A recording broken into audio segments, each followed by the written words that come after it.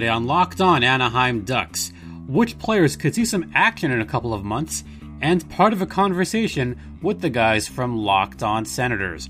All of this on today's Locked On Anaheim Ducks, part of the Locked On Podcast Network, or TLOPN, or TLOPN. How's everyone doing on this Tuesday morning? I'm your humble host, Jason JD Hernandez. I've explained this already earlier in the week, so I'll explain it again. We're going to have a short show today. It is a little bit tough with all this construction still ongoing, so trying to piece together times when to do this is going to be a bit of a challenge this week, as we're going to be doing this all week. We plan on having shows Monday through Friday as of right now, including a Friday mailbag, so I'll start collecting some questions as the week goes on. You can hear this podcast via Apple Podcast, Google Podcast, Spotify, or Stitcher, or wherever you hear your podcasts. And make sure to rate, comment, subscribe if you have not already. And hey, follow us on Twitter at LO_Ducks, or follow me personally at StimpyJD. All right, let's get things started. So I talked about this yesterday, where the ECHL is beginning hockey in a couple of months. Actually, we're less than 2 months away now from hockey being played in the ECHL. And a dozen of those teams are playing, along with the Tulsa Oilers, which is the new, yes, this just happened last year, the new affiliate for the Anaheim Ducks and San Diego Gulls. So what does that mean for fans that want to see some of their future Ducks in action? Well, that means that they'll be playing soon. Yeah. And there's a few names that I already know are going to be playing for Tulsa. As far as I've heard, they're going to play out there and get some time in. And they've played for Tulsa before. I'm going to start with a pretty young guy who impressed me a lot with San Diego last year. And that is Hunter Drew. Hunter Drew is a very young kid. He played with the Quebec League. He's only 21 years old. Only played a few games with the Gulls last season, played a lot of time in Tulsa. He played 29 games here in San Diego, only had 7 points. But from what I recall from Hunter Drew, and I will admit I had to go back to my notes from last year to recall what I thought of Hunter Drew. He's a very young defenseman, like I said, only 21 years old, 6'2", $192. He could improve on some of his passing. His shot is very good from beyond the blue line. He didn't get that many shot opportunities, but when he did pretty well. He got 2 goals, 5 assists for 7 points. Much like Goodbranson, he had a very good hockey IQ. However, one thing he does have to work on is his strength. Like I said, he's 6'2", but he's only 192, and he was up from 180. So he's still trying to bulk up a little bit, and he's got to work on that toughness even more. But looking at some of his goals that he had, they were not gimmies. They were very high-quality goals, where he kind of got towards the middle of the ice. So that's one thing that he's good at. He's good at his overall awareness. Strength is going to be the key. Skating is going to also be kind of a key, but not too much. So that's something to watch out for. Hitting is going to be something that he's improving on a lot. Something that he can work on at the ECHL, because the ECHL is known as a hard-hitting league. So let's keep an eye out for that. And once again, that is Hunter Drew, for those of you that remember him with the San Diego Gulls. Another name that is very likely to be playing in Tulsa this year, he played there last year as well, Jack Kopecka. Kopecka's played with the San Diego Gulls the past few seasons. Another young kid. He's only 22 years old. He's 6'2", 196, but he's a left winger. He's a very mobile, hard-working player. He's got some good size on him. He's a battler. He will go down on the corners and pick the pucks apart from the defense. And another really good passer. This year, he came out pretty well with the San Diego Gulls. Last year, he only scored 14 points. This past year, he scored 15 points, 7 goals, and 8 assists. When he was in the ECHL last season, in only 5 games, he had 4 goals and 4 assists for 8 points. He's very likely to get some seasoning done in the ECHL because at least they're going to get some time going in. And frankly, I think the teams are going to be okay with that, to be honest. Because their training camp starts pretty soon. And for the San Diego Gulls to keep him in their roster and to keep him conditioned, they're absolutely going to want him playing in the ECHL and perform at a high level. So once again, that is Jack Kopacka, left winger for the Gulls / Tulsa Oilers. A few other names that I was looking at that are likely to play in San Diego. Adam Pleskach, who might be playing a little bit with the ECHL. Brent Gates. I don't know. I mean, he could be playing out there. You never know. I don't think Gates is going to be doing that any longer. So, once again, there's just a few of those names that played in Tulsa last year that are likely to go back this coming year and then could be in San Diego soon. Yeah. Oh, that's right. There's a goalie situation going on. Ole Eriksson Ek played a lot of time with Tulsa last year. In fact, last season with the Oilers, in 27 games, he had a .301 goals against and a .902 save percentage, which isn't necessarily great, but the ECHL was a high-scoring league last season.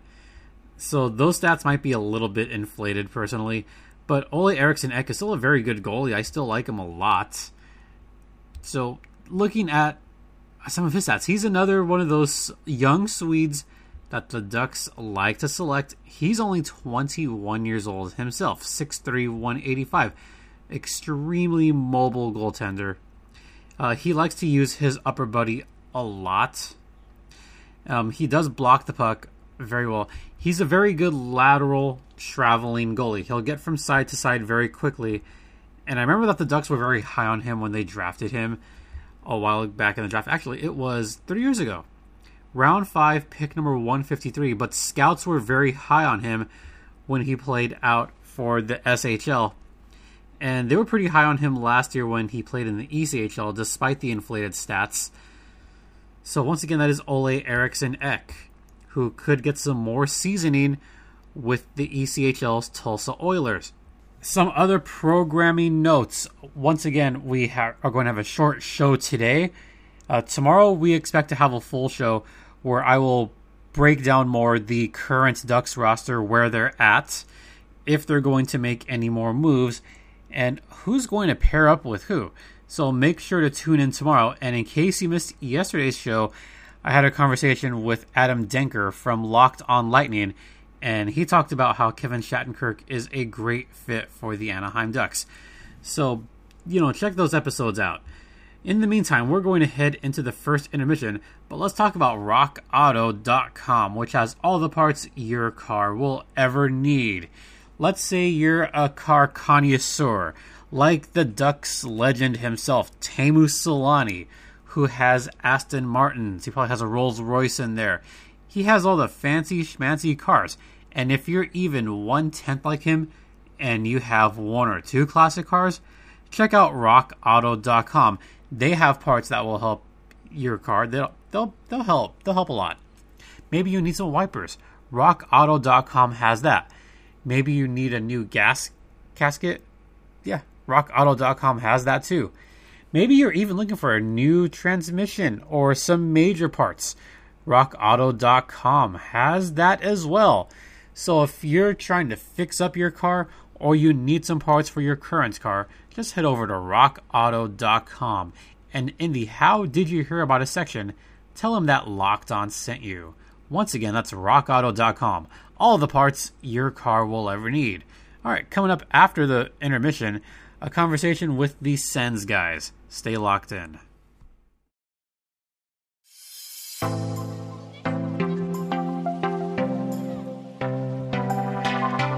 Welcome back to Locked On Anaheim Ducks, presented by RockAuto.com. I'm your host, Jason J.D. Hernandez, and we're going to talk to the guys from Locked On Sens in a minute to talk about Erik Gudbranson and talk a little bit about the current Ducks team. Before we get into the second half of the show, first I want to send a greeting to all my friends up north of the border to wish them a very happy Canadian Thanksgiving. I hope they had a good day yesterday, and I hope they're thankful for living in a country that isn't going quite as crazy as things are going here. So once again, happy Canadian Thanksgiving to all my Canadian brethren. All right, just wanted to get that out of the way. Let's talk about Built Go. If you guys might recall, earlier in the week, I kind of did a little bit of hiking. Actually, on Friday, I went hiking up Mount Baldy with the pups. And we did pretty well during our hike. We started at about 5,800 feet, got up to about 6,000, 7,000, 8,000 feet. But because it was the first day the forests were open, there was still a little bit of smoke in the air. And it was a little tough to get past that 8,000, 8,500 foot mark. So I was kind of feeling it. I'll admit that. So I really needed to break through that wall pretty badly. So what is your wall? Is your wall maybe a work meeting? Is it a workout coming up? Or in my case, maybe you need to break through that wall of 8,500 feet and just get some energy up. Well, whether you have a mental or physical wall, break through it with Built Go. Yeah, the fine folks at Built Go, they are back, and they're the same group that brought you the world's fastest growing protein bar, which is Built Bar. And the folks at Built do a tremendous job.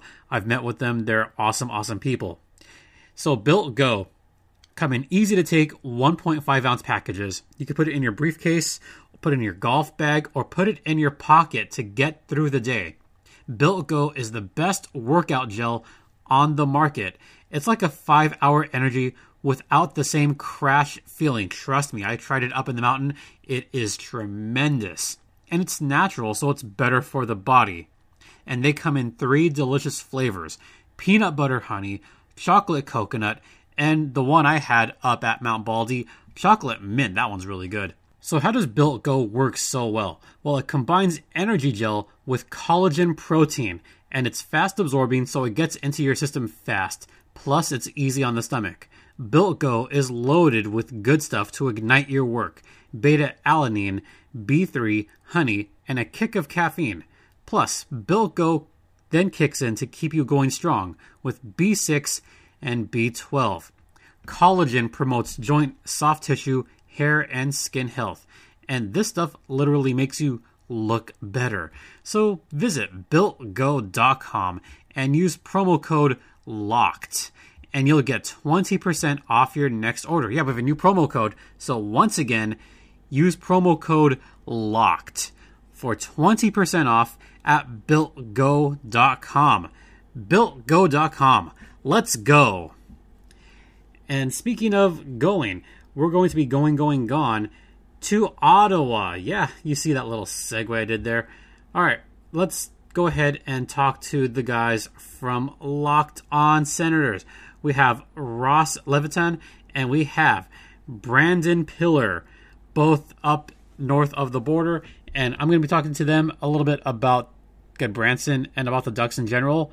So make sure to enjoy that conversation.